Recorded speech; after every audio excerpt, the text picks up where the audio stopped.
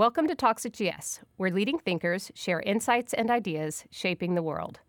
This session of Talks at GS was recorded before a live audience.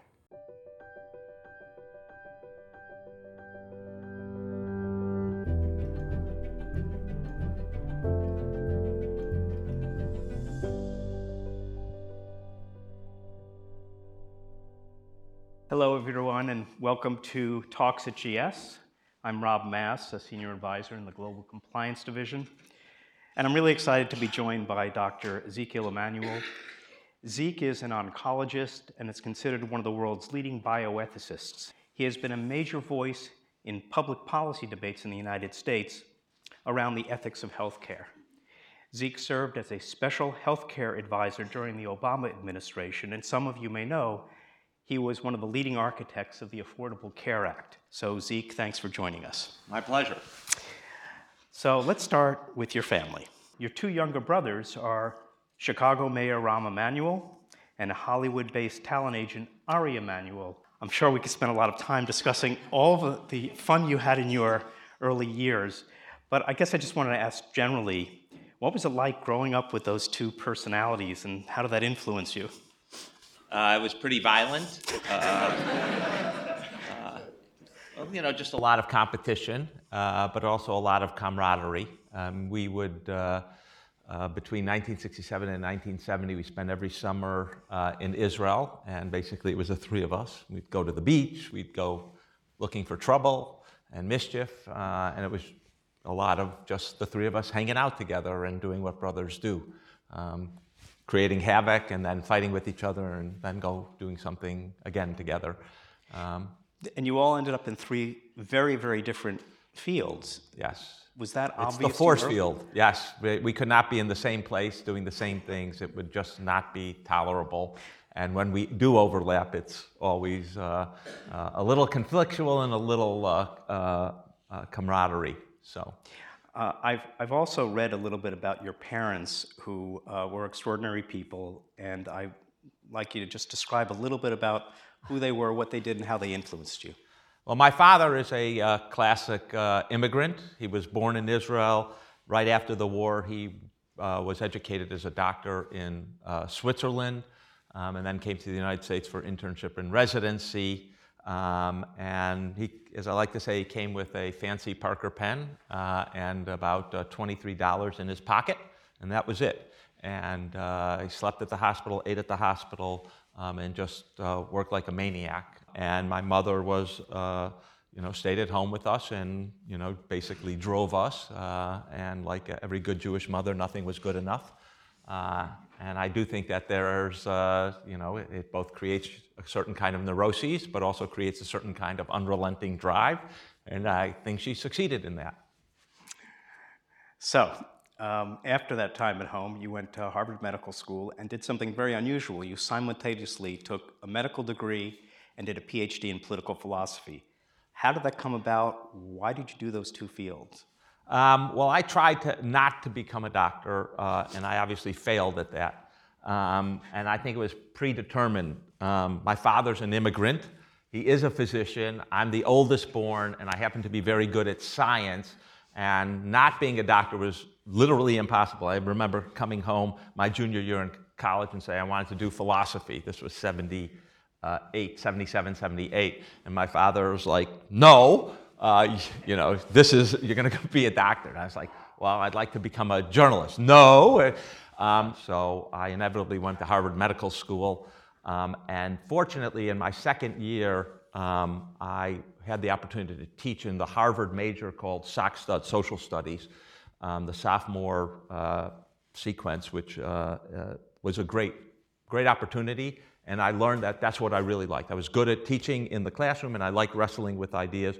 So I said, well, I can combine my medicine and my sort of limited abilities in philosophy, and I think I can contribute to the field that way. So after 3 years of medical school, I basically stopped medical school and went and did a PhD in political philosophy related to how political values influence medical decision-making, like end-of-life care, allocation of resources, and things like that. So right from the beginning, as a doctor, you were focused on public policy and ethics. Yeah, I thought that's where I could make a difference and would have a push the field in the right direction.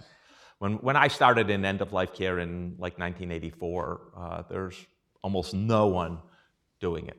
When we began our empirical research in like 87, there were probably 4 groups in the whole country doing anything related to end-of-life care. And actually, the dean of students at Harvard Medical School, when I said I'm going over across the river to do this PhD, basically said, we're not going to stop you, but this is a career ender, because medicine doesn't deal with end-of-life care. It's not what we're about. We're about extending life.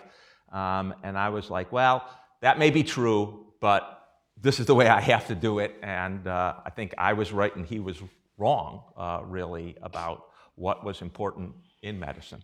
You have brought a really sort of wide-ranging focus on medical ethics. You ask questions that other people wouldn't ask. And I want to start with 2 of the uncomfortable truths that you have stated about the way healthcare is provided here, and I assume everywhere else in the world, that many people may not realize. 2 of them. Let me start with the first one. You challenge the view that more medical care is necessarily better than less medical care. Maybe we should want less health care. And you say, in a quote from one of your articles, we are in a perfect storm of overutilization. And you blame some of that on the doctors and the system, and you blame a lot of it on us, all of us as patients. Explain. Yeah, I think, I mean, just to give a really concrete example that everyone here can resonate to, I constantly get from friends, brothers, and others, I've got a sore throat, I'm feeling terrible, I've got a fever, blah, blah, blah. Should I go to the doctor and get antibiotics? Absolutely the worst thing to do, the wrong thing to do, and doctors who prescribe it, the wrong thing to do. It's a classic case of we want more and more and more, and first of all, it's a virus. It's not bacterial. Antibiotics are not going to help. Second, it breeds antibiotic resistance, which is also terrible. It wastes money in all sorts of ways, the antibiotics, the doctor visit, etc. It's a terrible way to go. And we've also now learned, of course, that a lot of those bacteria, they're really important and they're good for you. They're not bad for you. They're not your enemy. Being in a sterile environment is also pretty crappy, especially for kids growing up, right? We want them to be exposed to bacteria. One of the reasons we have these increase in allergies, according to the hygiene hypothesis, is we're too clean. We need to go back to lots more dirt in our lives. And I think that's a very good example of wanting more and more.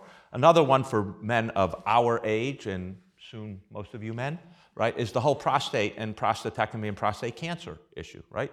Huge push, test, do the PSA, and get your prostate removed. And now we're seeing, lots of people going the other way, realizing this is a stupid idea. It's most likely we will die with prostate cancer. It's one of these diseases that you live long enough, you're going to get it as a male, but it's not going to kill you.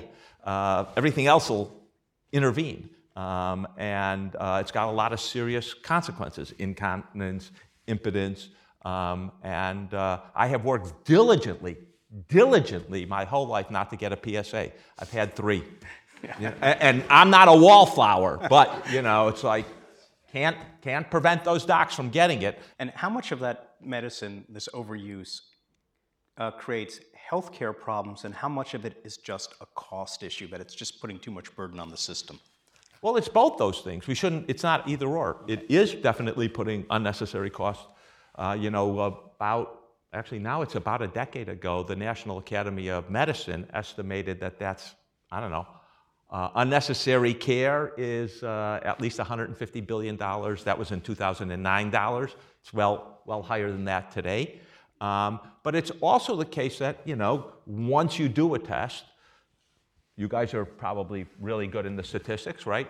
1 in 20 chance that something comes off positive, just random, because that's our cutoffs for most of these things.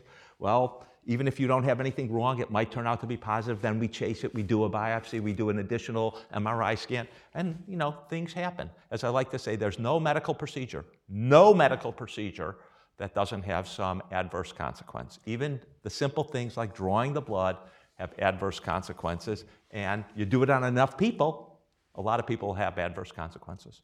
I first heard about you, it was in the context of an article you wrote right around the time that the Affordable Care Act was under consideration. And the article was entitled Principles for the Allocation of Scarce Medical Interventions. I don't know how many of you remember, there was a lot of talk at the time about this new Obamacare was going to create death panels. And he wrote an article which I thought should have been required reading for the entire country about how rationing medical care, you think that that's going to start with the Affordable Care Act? Medical care is rationed all the time, and it must be rationed. Explain that. So there are two kinds of rationing, you might say. One is absolute scarcity leading to rationing, and that's when we simply don't have enough of something and you have to choose between people. We do that with organs for transplantation. We don't have enough. Some people will get it, other people won't, and tragically, people will die. Similarly, if we ever have a flu pandemic, not if, but when we have a flu pandemic, we're not going to have enough vaccine, we're not going to have enough respirators, we're not going to have enough hospital beds. We're just going to have to choose between people. Those are cases, we did this when penicillin was first available in the war, and we gave it to GIs with syphilis instead of GIs who got infected wounds. We did it when we first got a way of doing dialysis. It's inevitable that you're going to have to choose between people. And then there is relative scarcity, where it's a matter of money, how much you're going to allocate to this versus how much you're going to allocate to that. Everything has opportunity costs. You spend money here, you can't spend money there. We know what the envelope is in the United States. It's $20 trillion. That's a total GDP for the country. We can't spend more than that. That's what we generate. Yes, we can increase our productivity. It does seem, at least at the moment, that we have a limit on how much our GDP is going to grow. We spend more money in something, call it medicine, we're going to spend less. And we've seen this over the last certainly 15 years very starkly. As healthcare costs go up, states can't raise taxes very easily, especially during the recession and after the recession, and they have to balance their budget by law. Well, what happens? Well, Medicaid goes up, payment to state workers for their health insurance goes up, and what gets cut? Typically higher education, which is why tuition at public universities has gone way high, and primary and secondary education that states heavily support. Those are the two biggest elements in their budget. And those go down. And so the trade-off, we haven't put it out on the table, but the trade-off is we're going to increase Medicaid and state worker healthcare spending. We're going to decrease education spending. And that trade-off many states have made over time. Is that a good trade-off? Well, we're spending now north of $3.5 trillion a year on healthcare. We can spend less. We know that. There's no structural reason we can't spend less. It's a way of how we deliver the care. And the consequence of spending so much, at least in part, is lower spending on education. And we also know lower spending on wages.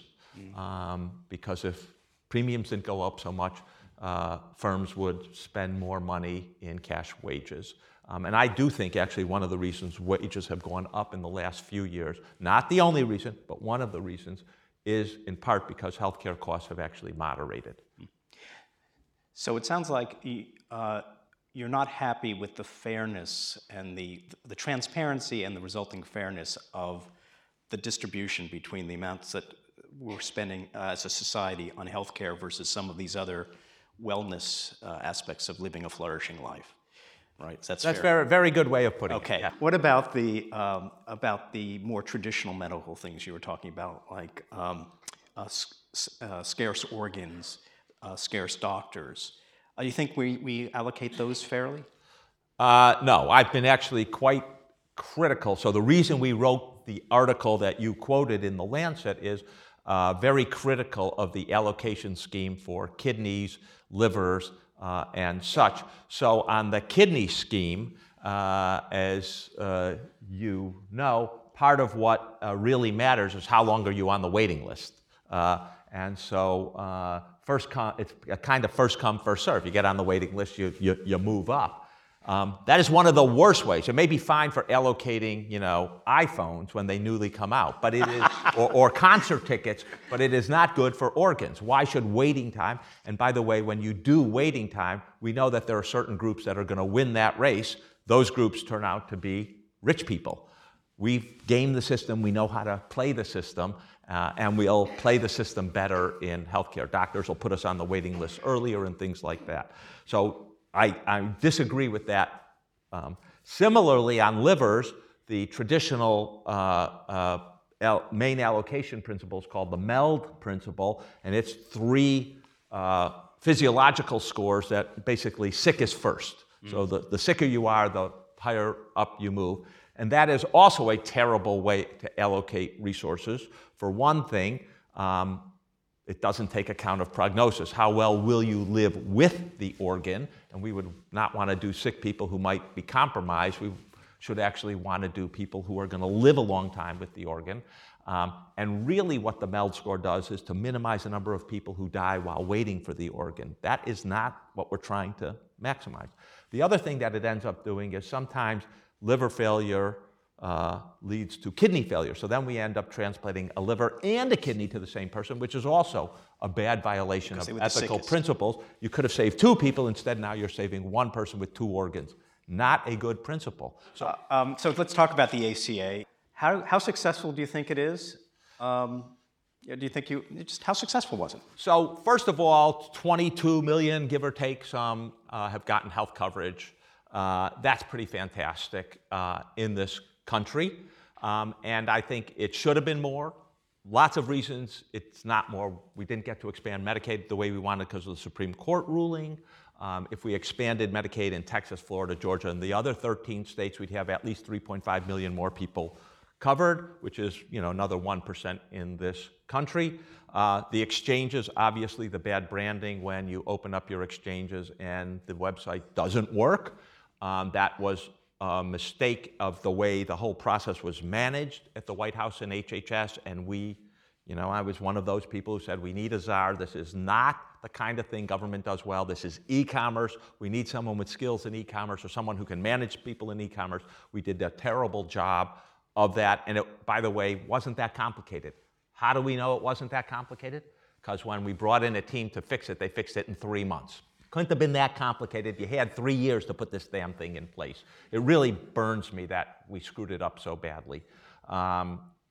Nonetheless, 22 million or so people got coverage, and the Republicans in the last 2 years have done their damnedest to try to undermine people getting coverage, whether it's getting rid of the mandate, shortening the open enrollment period, shortening the advertising, shortening the or eliminating most of the navigation. Can you destroy exchanges and people getting coverage? The answer is yes, of course you can. It's as a dear friend who worked on the whole process with me said, buying health insurance, if you had to buy it yourself, or it's a grudge buy. You're spending money and you're hoping you're never going to use it. We don't like spending money that way. All of us get it because it's basically our companies give it to us and we don't have to go out and exert any energy really to do it. But if you have to go out and exert energy, it's going to be hard and you have to get over that potential energy barrier. So on the coverage, we could have done a better job. And on the cost, we've done an amazing, remarkable job. This is very important because I see articles periodically that the costs of health insurance are now rising. What's the truth? That is true, but not as much as they would have. 1 month after passage of the Affordable Care Act, the Office of the Actuary, the official scorekeeper in Washington on healthcare costs, came out with the projections of how much things would cost. Expanding coverage, healthcare inflation, all mixed in, and said that in 2017, we would be spending $4.1 trillion on healthcare, 20.2% of GDP. And if you actually look at 2017, how much did we actually spend? What was the actual case? We spent $3.5 trillion, 17.9% of GDP. That's a savings for those of you guys who aren't doing the math that fast, $650 billion in 1 year. And if you take the wedge from 2010 to 2017, it's $2.3 trillion that has been saved. So yes, healthcare cost is going up, but as my dear friend and now I guess it's your competitor at Lazard, Peter Orszag says is we did bend the cost curve. Did we bend it as much as we wanted? No. But have we bent it? Absolutely. And there's lots of things that people will say, oh, there's more consumerism, we've got prices down, different insurance, all of that. Yes? Would we have done any of that without the Affordable Care Act? Not likely. So the Affordable Care Act made all of that, enabled it all, and set the premise for all of that. So if you could wave your magic wand and improve the bill today, what would you improve the bill, or what are we going to do now? What are we going to do now? Well, look, it is a sad fact, and there's no company that you guys invested in that's, all right, we're going to go through a major reorganization, and then we're going to walk away for 9 years and not pass any remediation, figure out problems that have developed. I mean, that's insane, insane. And that's what's happened because of gridlock in Washington. We passed the ACA, and we haven't had the multiple chances to revise it until now, which is, again, one thing is like, wow, it performed so much better, even though we couldn't have fixed all the little problems that we know have come about. So I think one of the things that that is happening today is people are quite fearful, given what's happened over the last 2 years, that the gains they've got, the pre-existing condition exclusion, the fact that they can get health insurance in the exchanges, and by the way, this last year, premiums in the exchanges went down 1.5%, another sign of cost control. That's why I think people are supporting Medicare for All. Anything happens, Medicare's there. It's been there for 50 years. I know it's solid. I know the government will stand behind it. And I think that's why people are really gravitating to Medicare for All. I'm not a big advocate of Medicare for All. I've written why I think it's unlikely to pass, and there are policy reasons but I do think that there is a structure, and I worked at the Center for American Progress and helped them a little bit on this. You know, there is this Medicare for All America proposal, which is keep traditional Medicare, keep the Medicare Advantage plan. That's the managed care plans run by private insurance that more seniors seem to like. A third of them now are enrolled in it, and that number's going to go up to 40% in the next few years. And keep traditional employer-sponsored insurance. That way you don't get the ire of the insurance companies. You've simplified the system. You've folded Medicaid and the exchanges into Medicare or the Medicare Advantage plans. It simplifies the system and I think is a better platform for going forward. It also allows more uniform policies for cost control to be implemented. So I think that is probably the direction the country is likely to go. Let me switch gears a little bit. I want to focus on drug pricing, which I think you believe is going to be one of the key issues Absolutely. in Washington over the next several years. We've seen a lot of attention on it. Issues can raise from the 500% rise in the price of EpiPens, which was such big news 2 years ago, to the extraordinary price tags on the latest piece of technology, which can be $100,000 a year. You can have a drug treatment that's $100,000, $200,000, $500,000 a year, or even more. You wrote recently in an article in The Atlantic, quote, "There are many reasons to question the widely held notion that high drug prices and innovative research are inextricably linked." Are drug prices too high? Well, that undoubtedly yes. The simple answer, yes. So on a per capita basis in the United States, we spend $1,443 roughly per person for drugs. You go to the next highest country, that's Switzerland, it's $939. You go to Germany, it's $667. And it's not because we get more prescriptions in the United States per capita. On average, our prices are 56% higher than European and others. They're just way high. I mean, the simple way and you guys understand this, is we give drug companies monopoly rights. We give them monopoly rights through patents and FDA marketing exclusivity. And then we basically say, set the prices. Well, what is a monopolist going to do when they are given rights to set the prices? They're just going to raise the prices until they get to the tipping point of profits. Every other country says, yes, we're going to give you a monopoly, but we're also going to regulate your drug prices. They do it in many different ways. And by the way, not all of them do it through the government. Some of them do it through private organizations in Germany, for example. And we're going to eventually, what did Churchill say? You know, we try all the other options and then we get to the right solution. We're going to get to the right solution. We're going to have to regulate drug prices. I think, as I did mention to you before, I think it's going to happen early in 2021, and I think it'll be a good thing for the country. And you actually said you think you're hopeful about some sort of regulation of drug prices in 2021 because of your conversations in Washington. You were actually called in by the Trump administration to talk to them about health care. Yes. And what did you find about Republicans and Democrats on drugs? I mean, the president, even in this year's State of the Union, talked about drug prices being too high. Republicans, Mark Meadows of the Freedom Caucus, you know, drug prices are too high. It's a bipartisan issue. When in December of 2009 and early in, December of 2016 and then early in 2017, I did meet with President Trump, and I said, look, this is a bipartisan issue. You can get prices under control, focus on healthcare costs, focus on reducing healthcare costs, and lead with drug prices. It's bipartisan, and you will go down in history as a big hero for that. You can see how much my advice was worth to him. I mean, it still is a big issue. There is bipartisan support. And I think you're getting a growing consensus, even in the drug companies. They won't say this in public, but look, we do have to regulate drug prices. It has to be informed by value-based pricing, which is basically how much health benefit, the price is related to the health benefit produced. It also has to be looked at in terms of total affordability to the system. We can't have shocks like we had with the hepatitis C drug that you can see in the health inflation numbers. One drug driving up healthcare inflation. We can't do that. And so we have to be able to bring those principles together and moderate drug prices. This year, 2019, we are likely to have the first $1 million drug treatment. And I think that'll send a shockwave through the system. And I think it's going to galvanize people. We just can't spend $1 million for a drug treatment. Explain to us why you think $1 million is so high. Why shouldn't we be able to, why can't we afford the best treatment for everybody?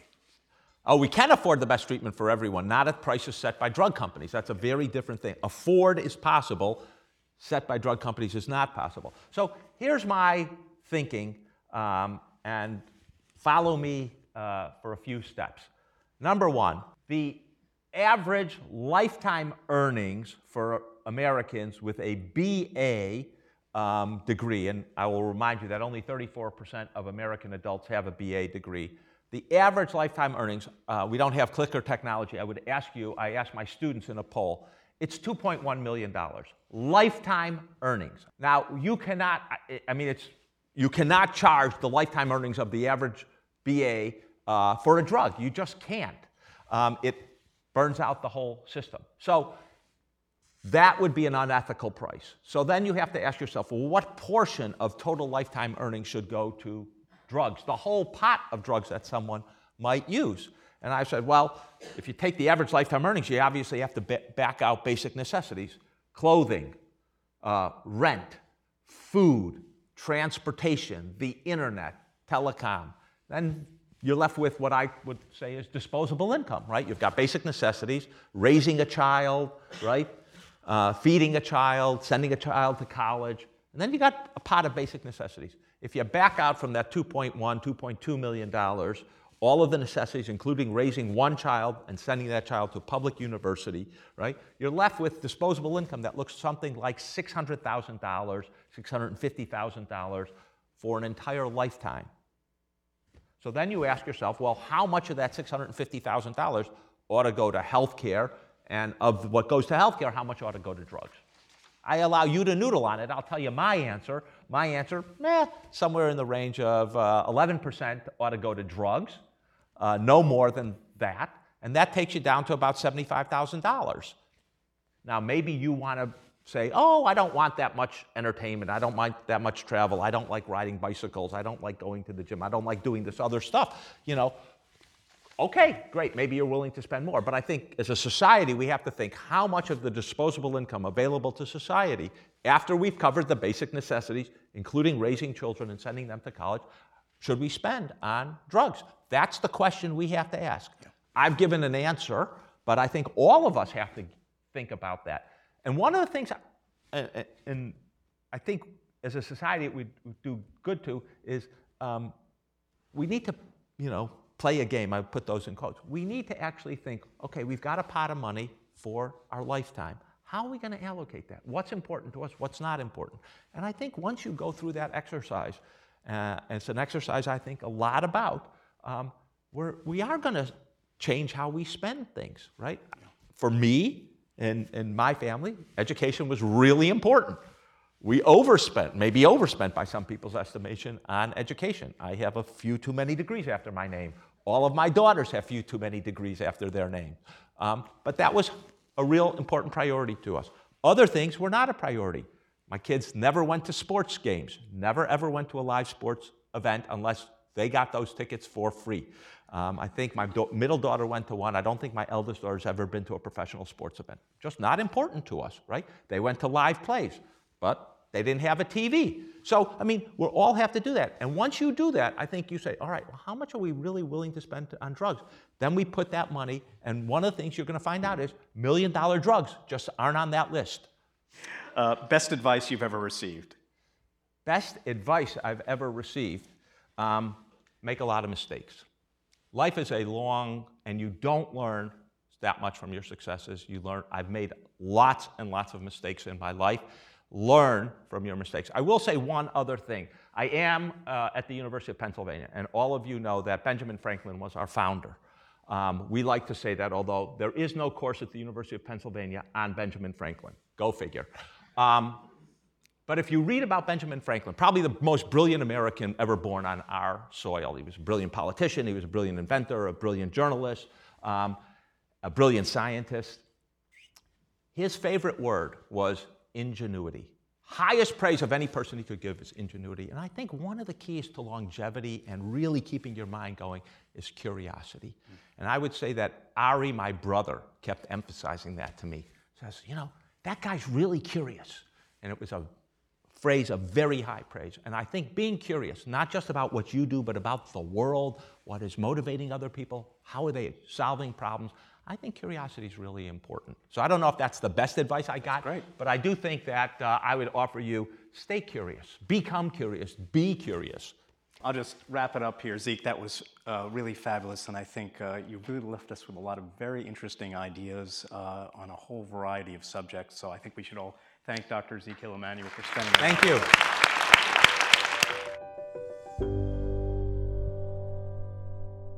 This podcast was recorded on March 26, 2019. This podcast should not be copied, distributed, published, or reproduced in whole or in part, or disclosed by any recipient to any other person. The information contained in this podcast does not constitute a recommendation from any Goldman Sachs entity to the recipient.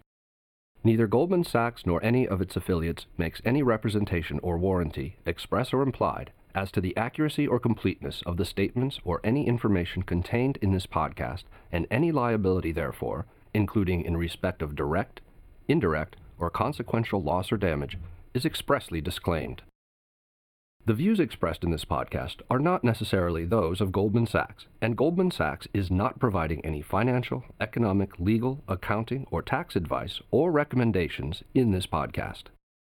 In addition, the receipt of this podcast by any recipient is not to be taken as constituting the giving of investment advice by Goldman Sachs to that recipient, nor to constitute such person a client of any Goldman Sachs entity.